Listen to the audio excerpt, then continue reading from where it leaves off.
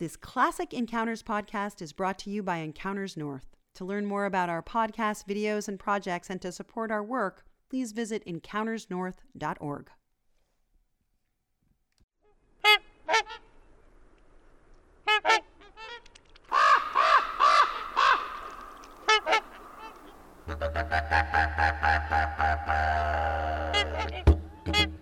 Hi, I'm Richard Nelson for Encounters, a program of observations, experiences, and reflections on the world around us. Well, I'm keeping mighty good company on this very chilly winter morning at the mouth of a river right where it empties into the ocean on the coast of southeast Alaska. And all around me are birds. There's a big batch of mallards in here quacking and gabbling in the shallows along the shores. There's a bunch of gulls, 30 or 40 of them, some ravens hopping and waddling around quite close to me here, and lots more sitting in the snow-covered trees. And then, best of all, 8 trumpeter swans, magnificent, huge birds in the calm waters of this river, very close at hand. I'm sitting right on the bank of the river, the clear, cold, slowly flowing waters. As I look at these swans, especially the ones swimming along so close at hand, I think of a description by the American children's book writer Elizabeth Coatsworth. Calm, white calm was born into a swan. These swans gliding across the shimmering waters of this river mouth are the perfect embodiment of beauty and peace and the tranquility of the natural world. Swans are somehow birds of heaven. They inspire in you thoughts of the divine. Man, I'll tell you, this is one fine morning. It's what you dream of when you wake up somewhere in Alaska. There was a lot of snow yesterday. This morning, the sky has cleared, and the mountains all around covered densely with snow. The trees beautifully laden in white, that reticulated pattern of dark and white when snow lays on conifers. It's about 15 degrees out here this morning. I got myself well bundled up. These swans look perfectly comfortable swimming in what must be just bitingly cold water. I wouldn't even want to stick my index finger in there. I now see 2 bald eagles, one of them sailing along just about straight overhead, and now sets its wings and lands in the peak of a Sitka spruce tree, shaking a bunch of snow down from the boughs up there. These 8 swans are divided into 5 adults, pure white adults, and 3 younger birds, almost the same size actually as the adults, somewhat smaller, but they're a lighter gray color. 6 of the swans have now come up on the shore, and they're waddling around on their ample feet, one of them coming straight toward me.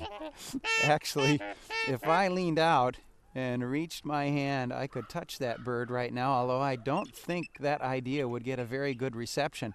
Oh, one of them just stands up and flaps its wings, has been preening a little bit. Good grief, those wings are huge. The trumpeter swan can have a wingspan of up to 8 feet, and man, I'll tell you, that bird has got to be every inch of that. There's a little bit of grumpiness between them. They'll move each other out of the way, kind of opening their beaks and pecking at each other a little. Now, 2 others are just swimming here on this calm water, cleaving through the mirrored reflections of the mountains and the timber. And it reminds me of another little piece of writing by Thomas Hood, who said, "There's a double beauty whenever a swan swims on a lake." And boy, am I ever seeing that right now.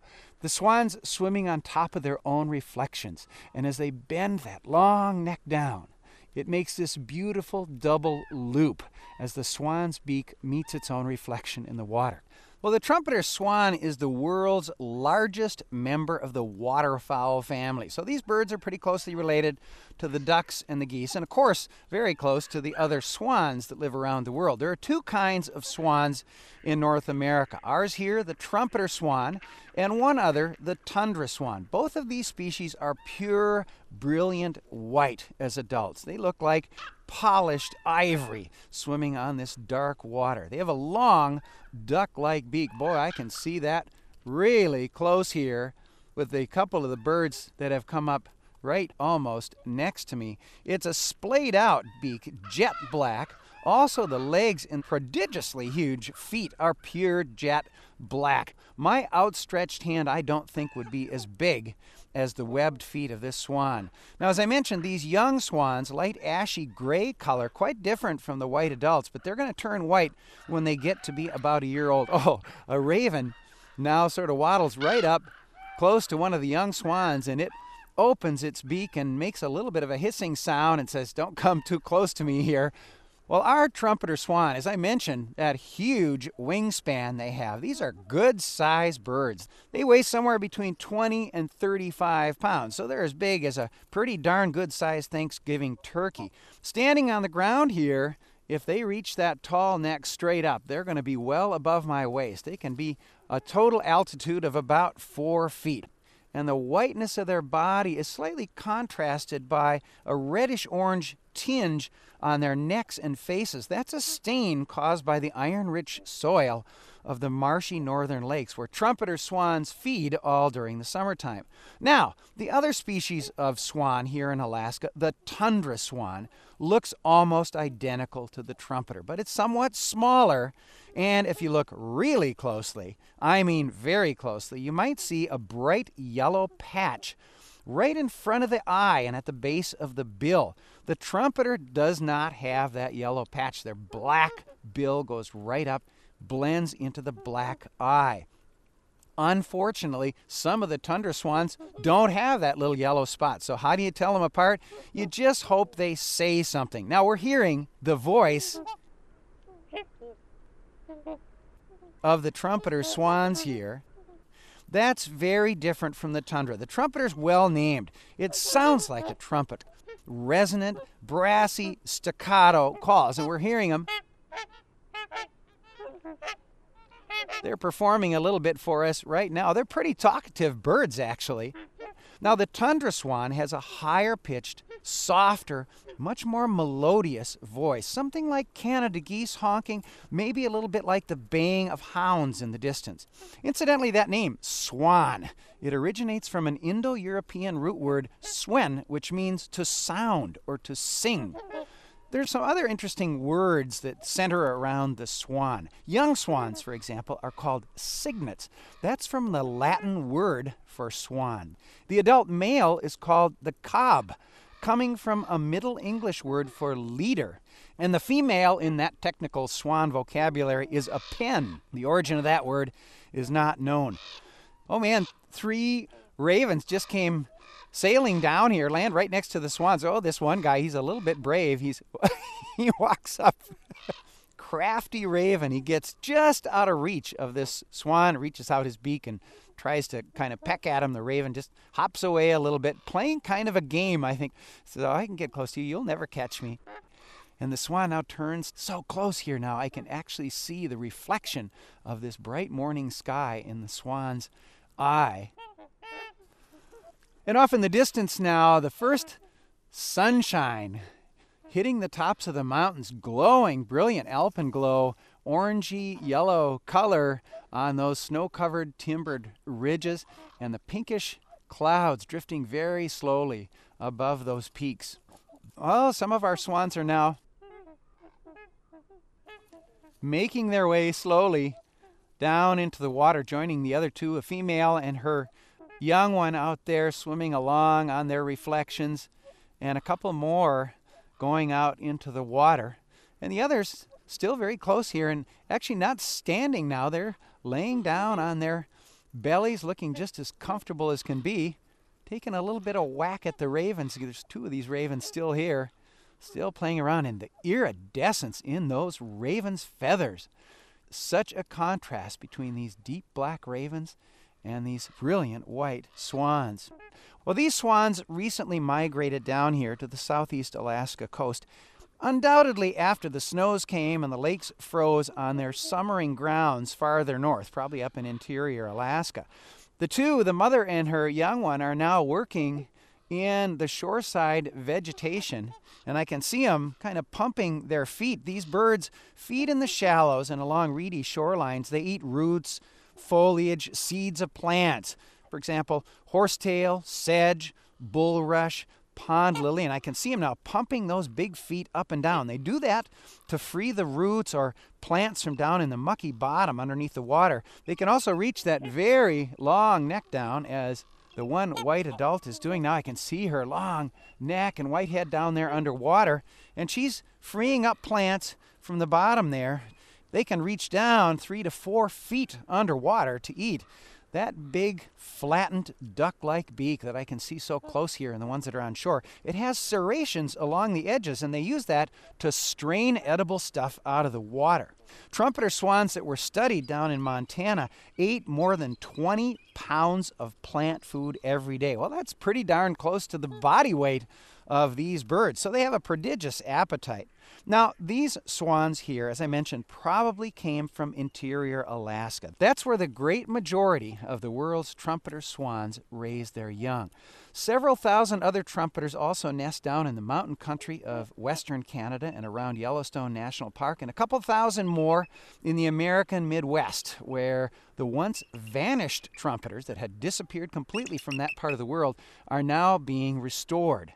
Tundra swans, that other species of swan, they are named for the places where they nest every summer, up on the open tundra of western and northern Alaska and across much of the Canadian Arctic. Some of the tundra swans will migrate from western and northern Alaska clear across the North American continent to their wintering grounds along the Atlantic coast of the United States, places like New Jersey and North Carolina. That's a round trip of over 7,000 miles every year for those swans. Now, other tundra swans will migrate, instead of going across continent, down the west coast and spend the winter mainly in California.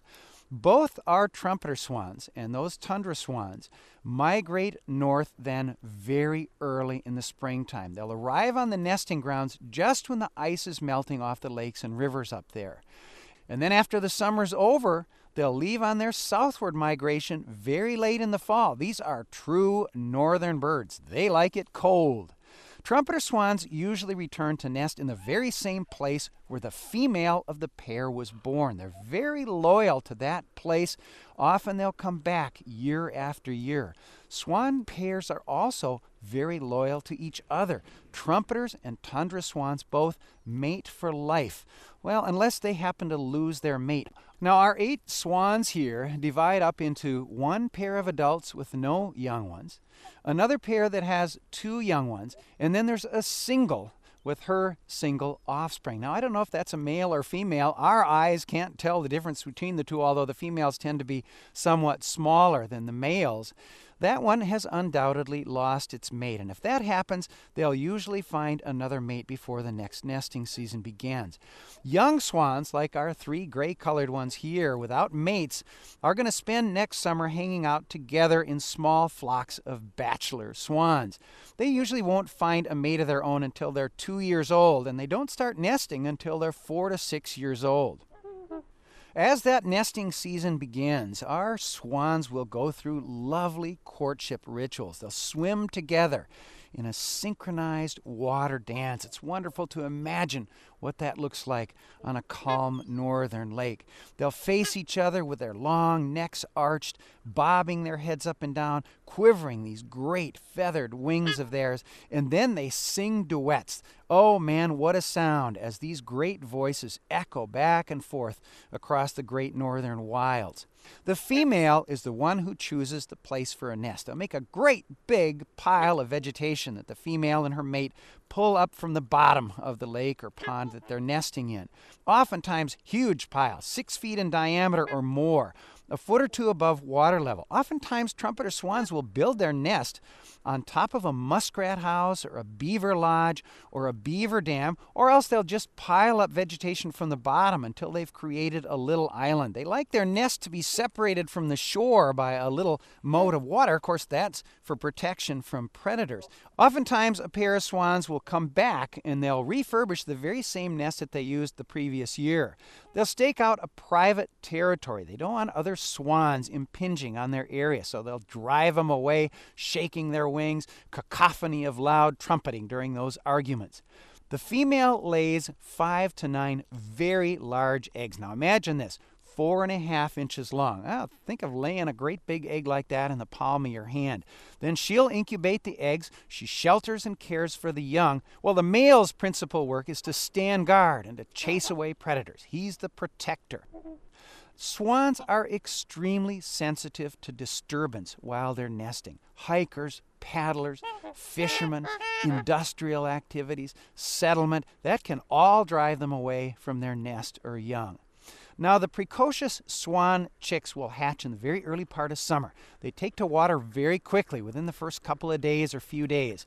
Then, over the first few weeks of their lives, the little swan chicks eat a very different kind of food. They eat insects and aquatic invertebrates. That food is very high in protein. It's important for the rapid growth of those little birds. And then after that first few weeks, they'll switch to the plant food that their parents also eat. Man, imagine that these great big gray cygnets here were just little tiny fuzzy chicks a few months ago.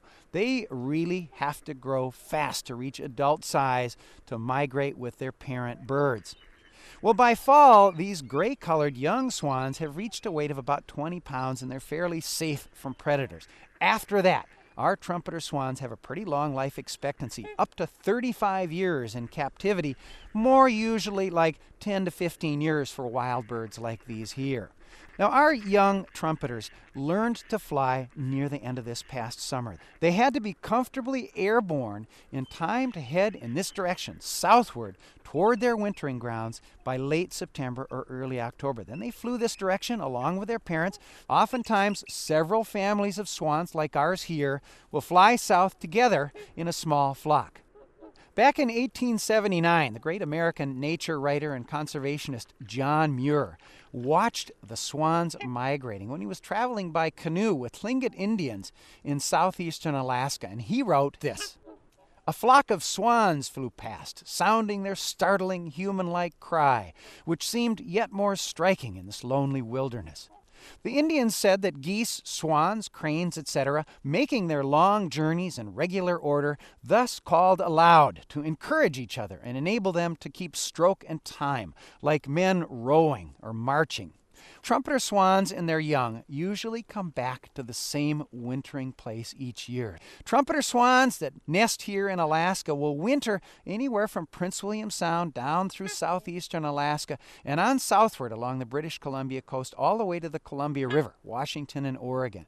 Most of them stay pretty far north, however. They often feed in freshwater lakes until those lakes freeze over, and then they'll settle in places like this: coastal estuaries, saltwater, freshwater meeting points where the water stays open all winter long. Our swans, as I look at them sitting here with their great thick coat of feathers, they're protected by a rich layer of down. This 15 or 20 degree temperature here this morning is nothing. These birds can tolerate extended cold spells at temperatures down to 20 below zero. Now, down in the lower 48 states, trumpeter swans and tundra swans often winter in farm country, and they feed on vegetables, unharvested grains. Sometimes they're a significant problem for the farmers who don't like them out there marauding their fields. These young swans will stay with their parents now through their first winter. They're going to migrate back north to the nesting grounds with their parents, and then it's time for a new family to be raised by these adult birds. So they're going to drive the adolescents away, and these birds are going to have to start a life on their own. Now, watching our swans, all 8 of them have made their way down into the water, and they're just drifting around out here on the current, waiting for the tide to come back in and turn this into more of a lake than a river mouth. Whoops, oh, I missed. There's one still laying on the ground here just a little ways down. As I look at these birds right now, feeling so comfortable around me, it's hard to imagine that less than a century ago, the trumpeter swan was one of the rarest birds anywhere on Earth. Trumpeters had been common in most of the northern United States and throughout Canada, but they were relentlessly hunted during the 19th century. That was mostly commercial hunting. The meat was sold in stores, in restaurants, as well as being used for subsistence. White feathers from the swans were the most valuable commodity and accounted for the really heavy hunting. Those birds were used for down comforters, for powder puffs, and especially decorated fancy women's hats. Bird feather hats were a big fashion Depression raged back around the 1890s into the early 20th century, many bird species were decimated, especially white ones like these swans, like the egrets.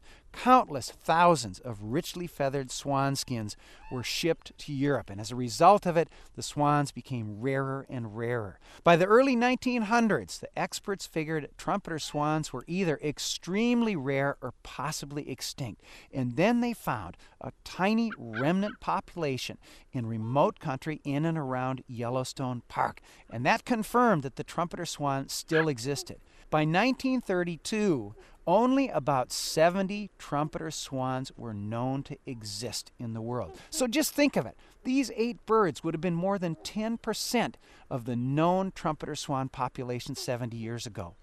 An intense effort began then to save these birds from extinction. There was a wildlife refuge established specifically for trumpeters in Montana. The birds were fed in the wintertime to improve their chances of survival.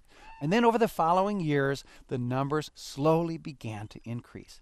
Not until 1954 did biologists discover that there was a small, unknown population of trumpeter swans nesting up here in Alaska. The first census of those birds took place in 1968. At that time, they counted 2,844 trumpeters. Strictly protected from all hunting, the trumpeter swan population then rebounded over the next 50 years, gaining momentum. By the year 2000, there were over 17,000 trumpeter swans in Alaska. And during that same year, about 6,000 more trumpeter swans in Canada and down in the lower 48 states. And so the total world population of these birds in the year 2000, about 24,000 trumpeter swans, and still growing.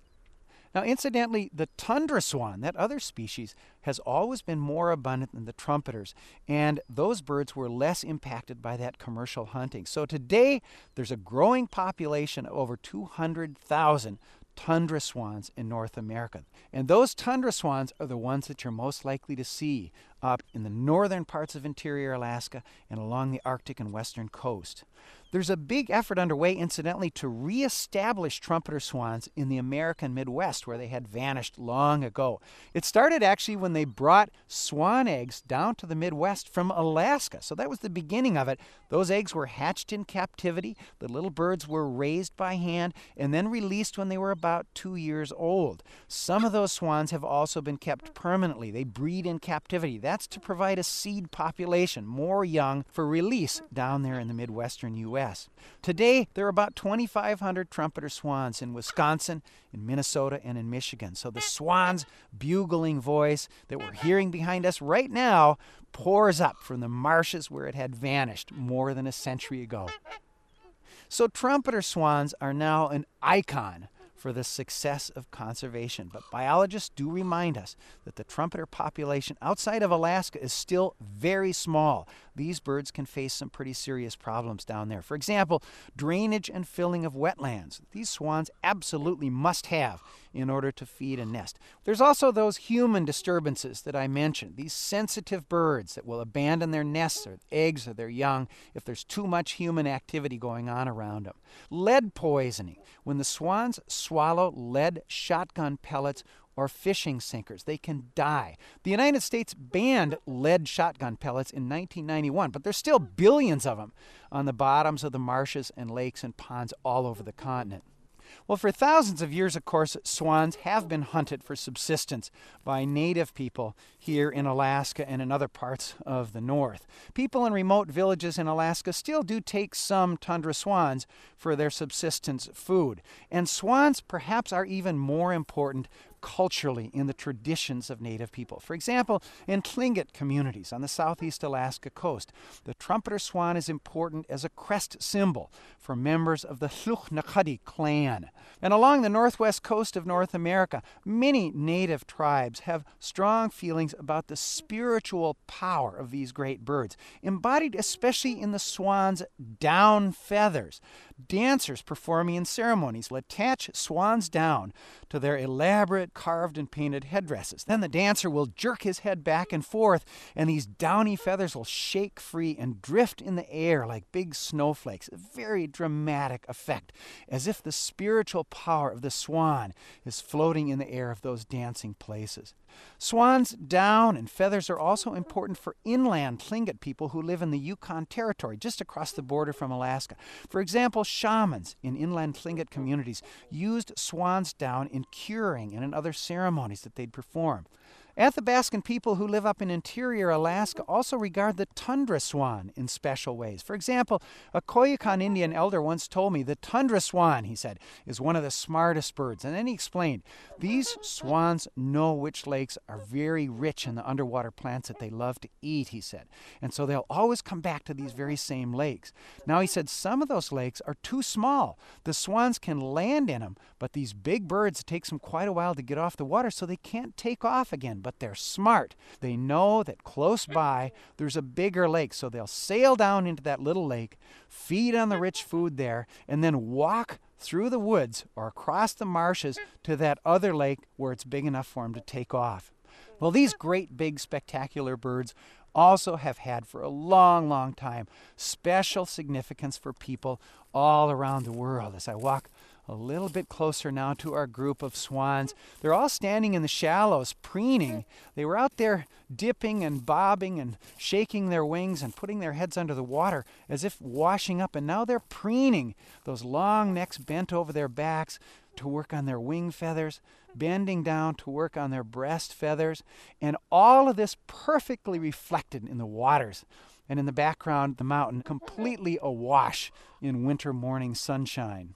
There's some interesting swan stories and traditions that have come over to America from Europe. There are no trumpeter swans over there, but they do have our same tundra swan and the very similar looking mute swans in Europe. Perhaps the best known of all these stories is the one by Hans Christian Andersen. Of course, that's the famous story of the ugly duckling. Well, there's some other interesting traditions from the old world. For example, the swan is a symbol of love or fidelity, and of course that's because swans mate for life. Then, of course, we all know the expression swan song. That came across from Europe, too. It refers, of course, to someone's final work or accomplishment or some kind of dramatic last act. Well, that expression originates in a belief, actually somewhat mistaken, that the European mute swan is silent throughout all of its life, never makes any sound at all. And then just as it's dying, the mute swan sings a hauntingly beautiful song.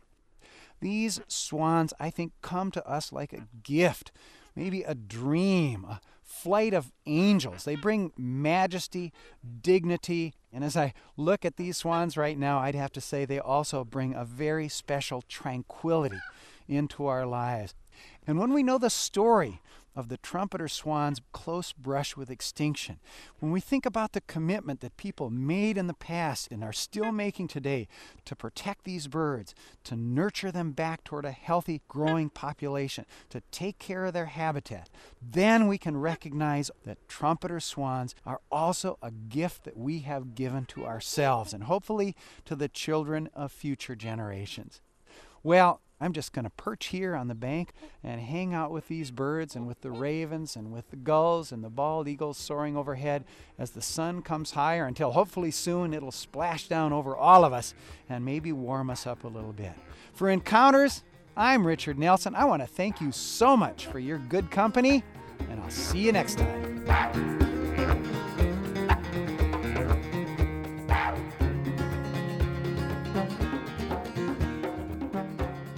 Encounters is a production of KCAW in Sitka, Alaska. This program was written and narrated by Richard Nelson, edited by Ken Fate, produced by Lisa Bush. Theme music by Outback. Encounters is funded by the National Science Foundation and by the Kenneth Johnson Foundation, Alaska Conservation Foundation, Jerry Tone, Martha Wyckoff, Sue Cohn, the Skaggs Foundation, and the Scott A. Nathan Charitable Trust. For more information about the show, visit us online at encountersnorth.org.